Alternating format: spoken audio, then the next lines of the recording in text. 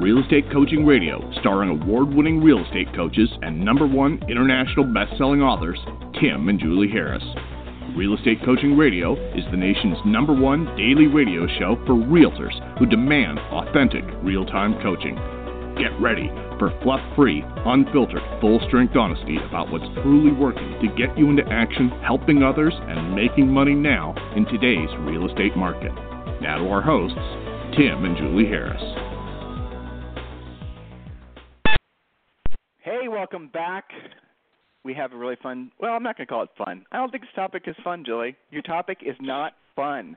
I'm not going to lie to them. No, but sometimes they're not, but they're still important. So there you go. Yes. You can always tell when it's a Julie-prepared topic because it's, let's just be honest, not fun. Well, but the topic of today's show is something that's really critically important. You have to understand what we're going to be talking about. Julie spent 6 hours over the weekend preparing for this. We're working on an outline for the new Harris Rules book. It's going to be Harris Rules Money. That's not going to be the name of it. But I told Julie that she should tell the publisher that the title should be Get Rich or Die Trying, and then we'll have a picture of 50 Cent on the cover with Julie. That's what my idea was, but she didn't like it. Yeah, so the new book's going to be all about essentially money, and it's one of those topics that we talk about on this podcast a lot. We talk about wealth building. We talk about, retaining your wealth after you've got it. Well, the topic today is going to be about credit, and it's going to be specifically about all the things you've always wanted to know about credit as pertains to yourself, your family, obviously, and your clients. So we're going to be drilling down really deep into that topic, so get ready to take great notes. I learned a lot. She was updating me throughout the weekend as she was creating this outline. I learned some things I didn't know, and I'm sure you guys will as well. But before we get to Julie's point number 1, I remind all of you that you're all entitled to a free coaching call. And the free coaching call is going to put you in a position where you're going to have a very clear plan for the next 12 months as far as what you're going to do in your real estate business. And the next 12 months could be, December through December. It could be May through May. It could be June through June. Doesn't really matter. The point is you've got to have a 12-month business plan. Our business plan is, without a doubt, the most comprehensive real estate business plan that there is out there, and we want to give it to you free. It was probably 5 or 6 years ago, well, probably more like 10 or 15 years ago, Julie and I were out poking around looking for business plans for agents, and all we found was the typical mumbo-jumbo. What are your dreams? What are your this and the other things? And it's just lightweight garbage mostly. It's just feel-good stuff. And so what we wanted to do is we wanted to create a real plan because we knew essentially a goal is a dream with an action plan, and goals must be written down, measurable, reviewed regularly. But really the reason that most goals fail is because they don't have that action plan element. So what what the Real Estate Treasure Map, the business plan, does for you is it takes you through the whole process of actually creating a viable business plan, something that I want to accomplish this particular goal. Well, Julie and I, when we were creating this book for you guys, we actually told you how to go about doing it. We create action steps, help you work through it together. So I want to give that to you. And when you download the book, and it's free, when you download the book, you're also going to get you're entitled to a free coaching call. Now, the free coaching call is going to be with one of our new member coaches. Obviously, they're going to help you work on your business plan, but also going to help you learn more about our premier coaching program. And all you've got to do to receive, there's 5 other books we give you too, but the Treasure Map, frankly, is my favorite one because it's, it's probably, I have yet to see anybody put so much effort into creating a business plan for real estate agents more than Julie and I have in this thing, and we just want to give it to you. So just text the word Harris, Harris, to 31996. Text the word Harris to 31996, and go ahead and do that now while you're listening to us on your mobile device, whereas 95% of you do. Text the word Harris to 31996, and Harris, of course, is spelled Harris. So, Julie, what inspired you? I know you're writing the new book, and we're working on different chapters and content, so that in itself was inspiration. But beyond that, what inspired you to really make this a topic of the podcast? Why is this important for our listeners to listen to this material? A good question, and my title was Everything You Should Know About Credit for Yourself, Your Clients, and Customers. Can't really make it a very sexy title, but those are the facts, okay, what you should know. I think that the inspiration was the fact that I believe, based on even our experience, our clients' experience, their experience with their customers and clients, credit is such a massive mystery to most people. And, if you were to interview 10 people, they, of course, would all say, well, your credit's based on whether you make your payments on time. Well, that's true. But did you know that that's only 35% of your score? I can guarantee you almost everybody listening didn't know that.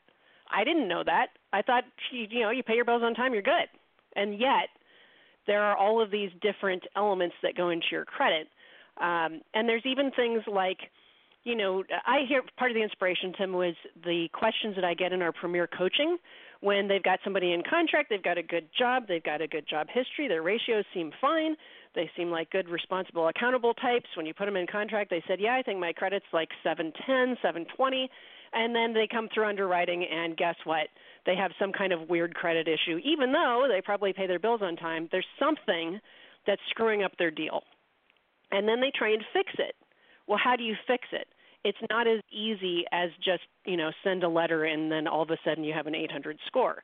So I was inspired partly because the mythology of it and the confusion that surrounds it. And, if you think about your real estate transaction, unless you're cash, this matters, right? Unless you're putting like 50% down or more, your credit is really a big piece of this. And it's also the data that they use to potentially charge you more, charge you points, give you a higher interest rate. So I think it's really beneficial to understand how it works so that you can then do something about it that has an impact. That's my long question or answer to your short question. Sorry. Well, why are you apologizing? Go for it. Point number one. That's what it is. Yeah, well, so people will refer to a FICO score, FICO. So what is FICO? It's an abbreviation for Fair Isaac Corporation. This is a company that offers the first company to offer a credit risk model with a score. Okay, it was founded way back in 1956.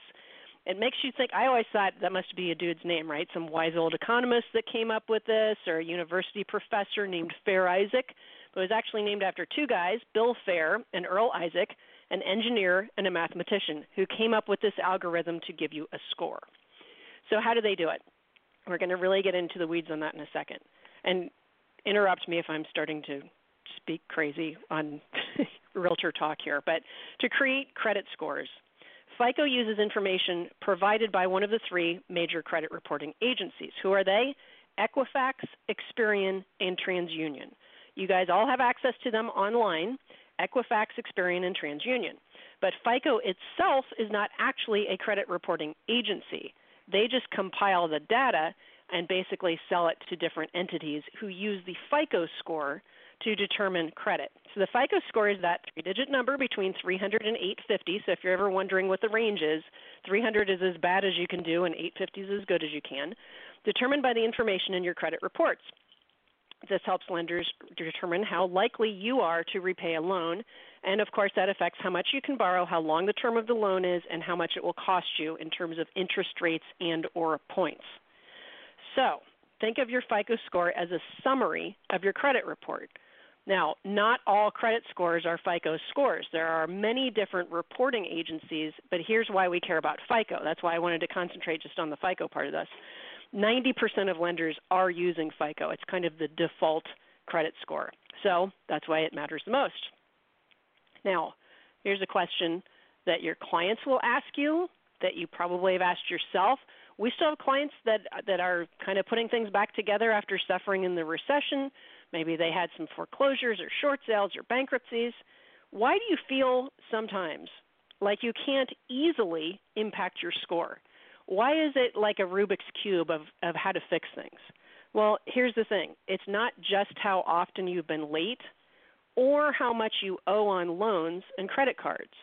There's an actual, I think personally, kind of twisted algorithm because they've made it so complicated. But this is part of what's frustrating when you're trying to improve your credit. You have to dig for this information. So you might want to write this down. There's actually 5 factors that go into FICO scores, and they each have a different effect on your score. They also don't have equal weight, and they affect different people in different ways. How mystical is that, right? That sounds like, an underwriter saying, no, you can't fix it that way because it affects you differently because of your situation. So here's the facts. FICO scores are calculated using a lot of different pieces of credit data, and it's grouped into 5 categories, which are payment history. That's only 35%. Now, that's the biggest percent, So, of course, you have to be good on that. The next one is the amounts owed, which is 30% of your score. The length of your credit history is 15%.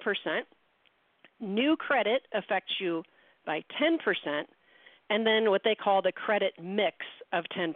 So we'll kind of break down all of these. What does all this mean? Okay. So as you can see, it's not like 25% here and 25% there. The biggest one is still your payment history, followed by the amount owed, the credit mix, and the new credit, and then the length of your credit history. So let's talk about payment history. First thing that they want to know, of course, is whether you've paid your past credit amounts on time. If you've ever looked at your credit report, it will give you a month-by-month, a mark. If you were on time or not on time, it'll put an X if you were late that month, and then it will denote, was it 30 days late, 60 days, 90 days, or in default. So this is a major part of it, of course. They're trying to figure out the amount of risk that you are. So note to self, of course, we're going to make those payments on time. But what about this 30% of the amounts owed?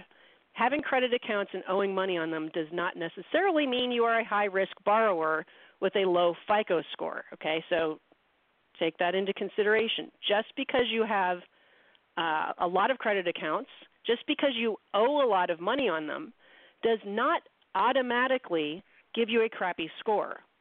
But if you are using a lot of your available credit, it might indicate to them that they are, the big them, right, whoever that may be, that you can be overextended, and they will interpret this to mean that you are at a higher risk of defaulting.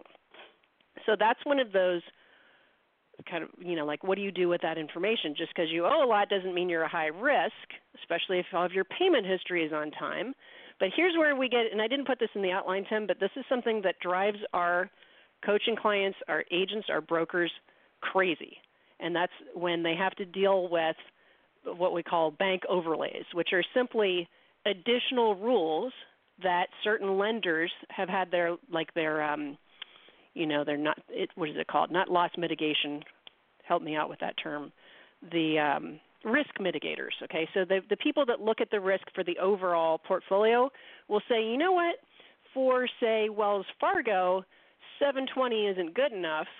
If you have a 720 credit score, but you also have 5 rental mortgages and a student loan, we're going to make you put down 30%, not 20%, even though your credit score is maybe 720, because none of that makes sense, does it? Why do I have to put more down or pay points and or a higher interest rate when I've done everything right and I've got a good score? That's called a lender overlay. They don't make that obvious until you have to deal with it. So I'm going to take a break here, Tim, and see what you're thinking if you're not already asleep. No, I'm not already asleep. I was just thinking about a conversation I was having with actually an old friend and coaching client, Chris Johnson. He and I were just texting this morning, and he was sending me information about the 90-day auto loan defaults have spiked. And I was just thinking also, he and I were talking about the fact that the real estate price value, home value, loss, depreciation conversation, which is only happening on this podcast, it seems, is not really making it to the mainstream news. And he and I were speculating as to the reasons why. And here's what's kind of interesting. So what happens, and we know this from past behavior, this is meandering slightly from Julie's topic, but it is still interesting and very relevant.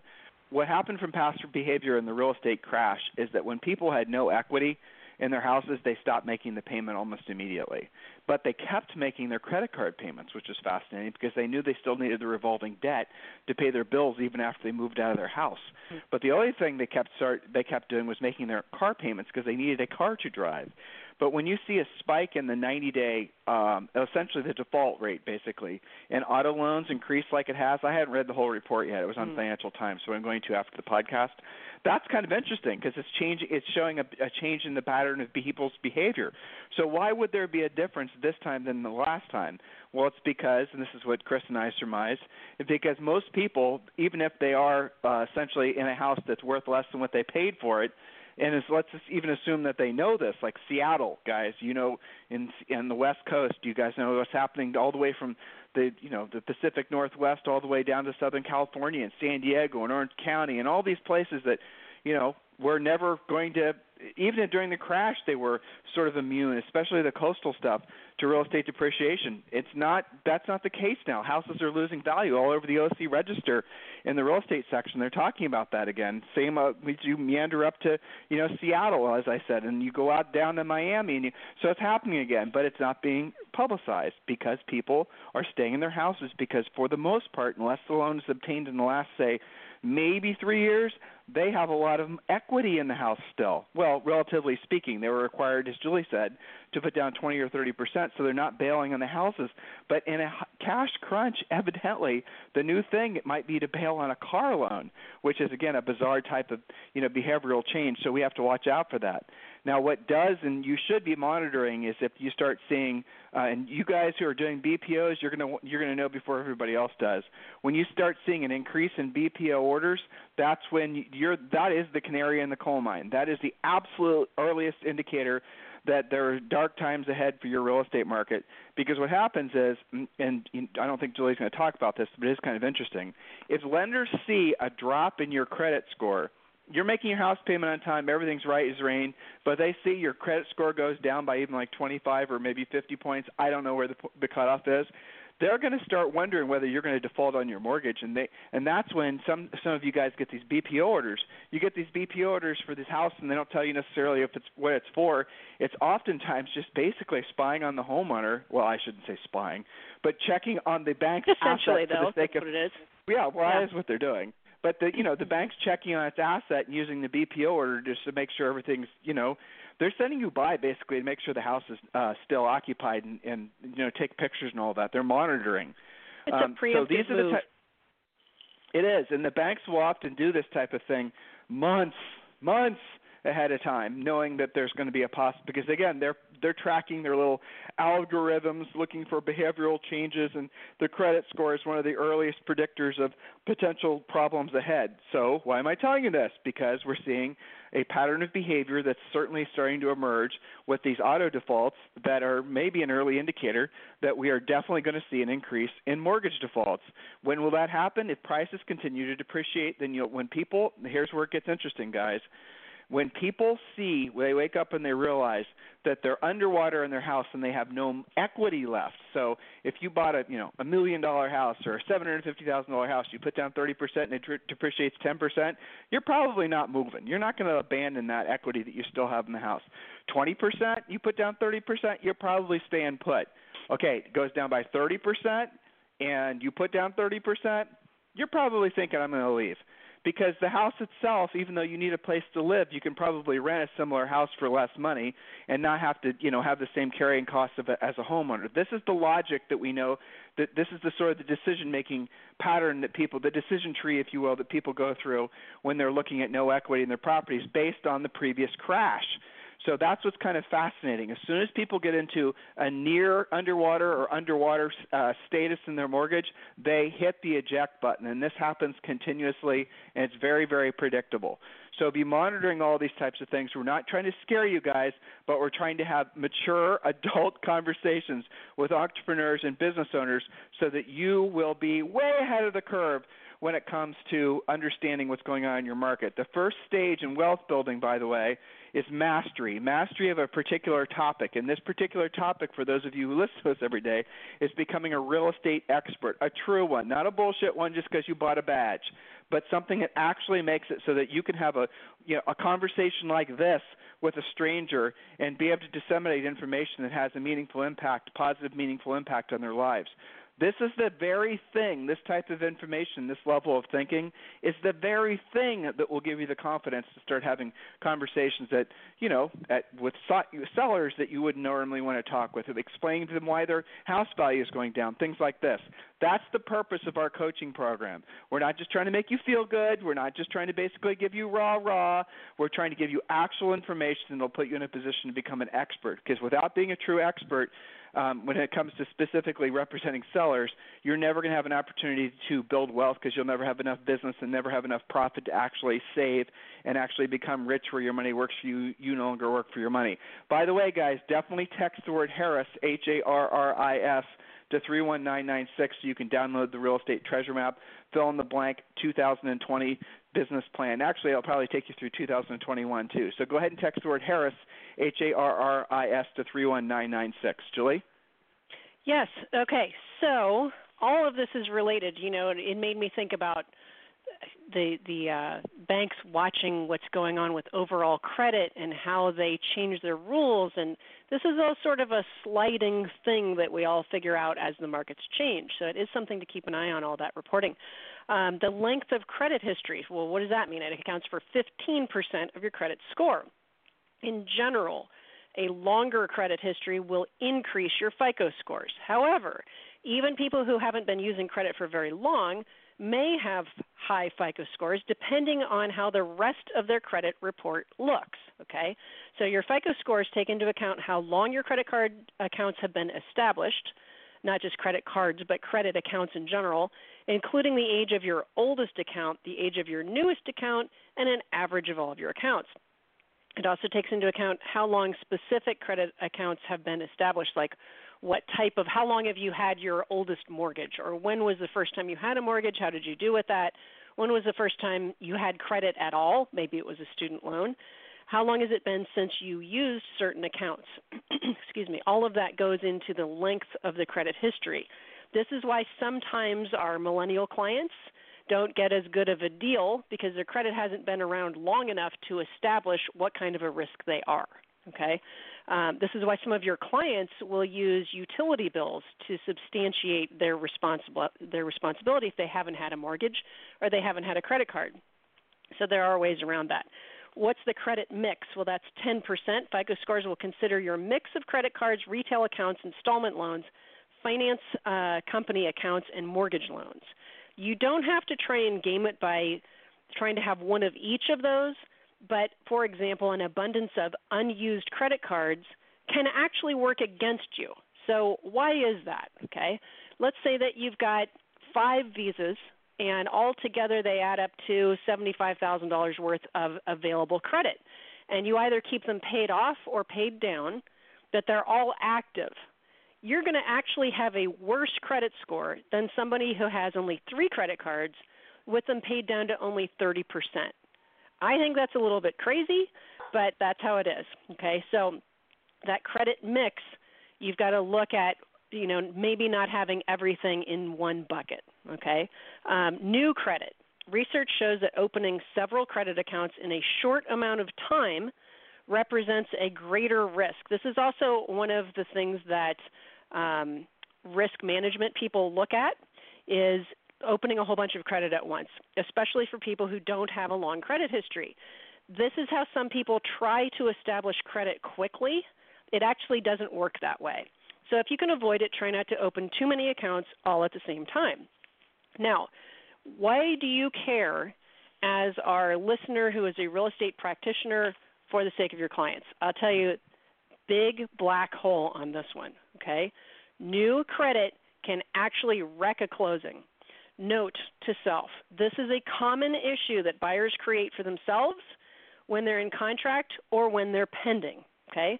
They go to get new credit at furniture stores, they buy a new car or a boat, Home Depot card, etc., and then the underwriter checks credit 2 days before closing, it's changed, and the credit's usually gone down. So advise your clients to leave their credit alone until after they close. And I'm going to toss it back to you, Tim.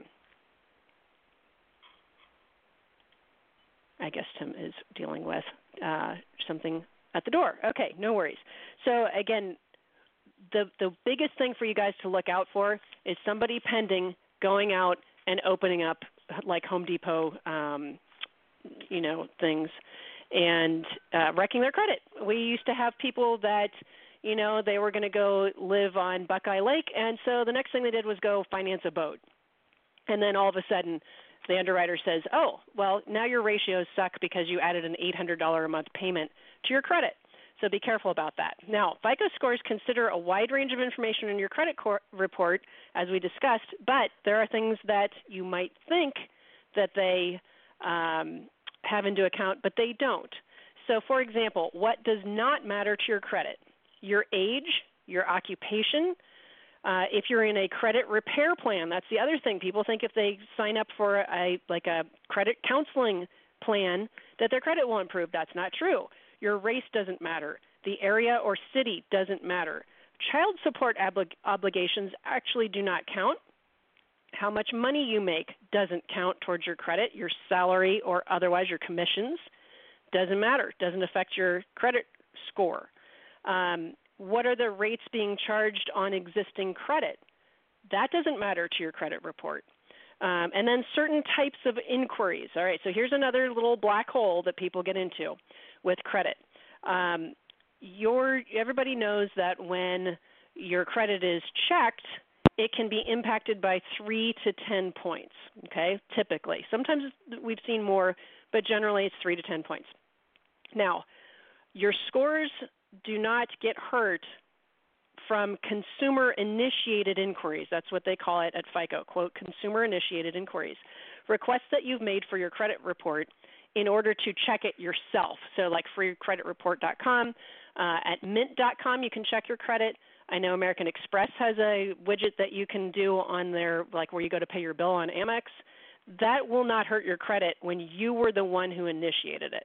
They also do not count, quote, promotional inquiries. These are requests made by lenders in order to make you like a pre-approved for a credit offer or for administrative inquiries, requests made by lenders to review your account with them. Okay, that doesn't count. Requests that are marked as coming from employers are not counted either. So sometimes the military will check a credit score. That's not going to hurt you. That's not going to drag your score down. Okay, so, and maybe we'll continue this into tomorrow perhaps, but the next topic is, so how do I fix my credit score? I'm going to run out in about 3 minutes here. How do I fix my credit score? How do you actually improve it? Well, so here's the thing that is sort of annoying but true. There is no magic easy button solution to just fix your credit, okay? There's no one thing you can do that just absolutely takes care of your credit situation and bumps you up into that next category. The best way the best way to improve it is to manage it over time and to be intentional about it. But here are some good methods for you, okay? So steps to be improving your FICO score. Check your credit report for actual errors. Carefully review it from all 3 credit reporting agencies. Some of you guys have had yourself, and I've heard dealing with your clients, where the 3 different reporting agencies can be as much as a 120-point difference. So why is that? You got to find out. Maybe one of them has something erroneous, or they haven't actually recorded something being paid off. So check it for errors. Dispute inaccurate or missing information by contacting the individual reporting agency. Remember, FICO is not a reporting agency. It's the individual ones like TransUnion, for example, that you want to fight it through. Okay, so each of those websites, and if I go back to who those are, I'll give you them in a second, TransUnion, Equifax, and Experian. Each of them have websites, and each of them have FAQs about how to actually fight something that's wrong or not recorded correctly or not recorded with the right date on it, stuff like that, okay? So remember, checking your own credit report doesn't impact your score. Next, of course, pay your bills on time. Making payments on time is 35% of your score. Past problems like missed or late payments are hard to fix. So again, over time, it makes a difference. I'm not sure if you're back yet, Tim, or not. You can join me if you are.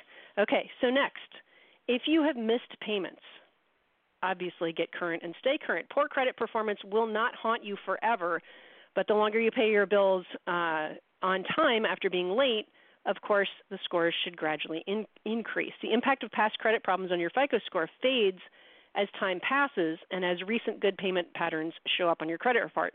Here's another little known fact right out of the land of short sales. People who had better credit scores actually were hit harder in terms of the point decrease once they were in default. So I think, based on the stuff that I read about that, that's if you already had bad credit and then you default, you don't have as far to go. So I don't know, some of that's probably changed, but keep that in mind. All right, be aware that paying off a collection account will not remove it from your credit report. It will stay on your report for 7 years. Paying off a collection account does not remove it. It still shows up. If you're having trouble making ends meet, contact your creditors or actually see a legit credit counselor. It won't rebuild your credit score immediately, but you can start to manage it. Maybe you change your payments. Maybe you renegotiate something. That's better than just being behind, obviously. So I'm running into my Premier Coaching time. I'm going to turn this over to Tim to wrap it up, and I will see my Premier Coaching members shortly. So we're going to wrap, and we'll continue with a little bit more of this tomorrow about what to do about your credit, and then we'll change topics on you by Wednesday probably. This program has been a presentation by Tim and Julie Harris, Real Estate Coaching. For more information on our real estate coaching and training programs, visit our website at timandjulieharris.com.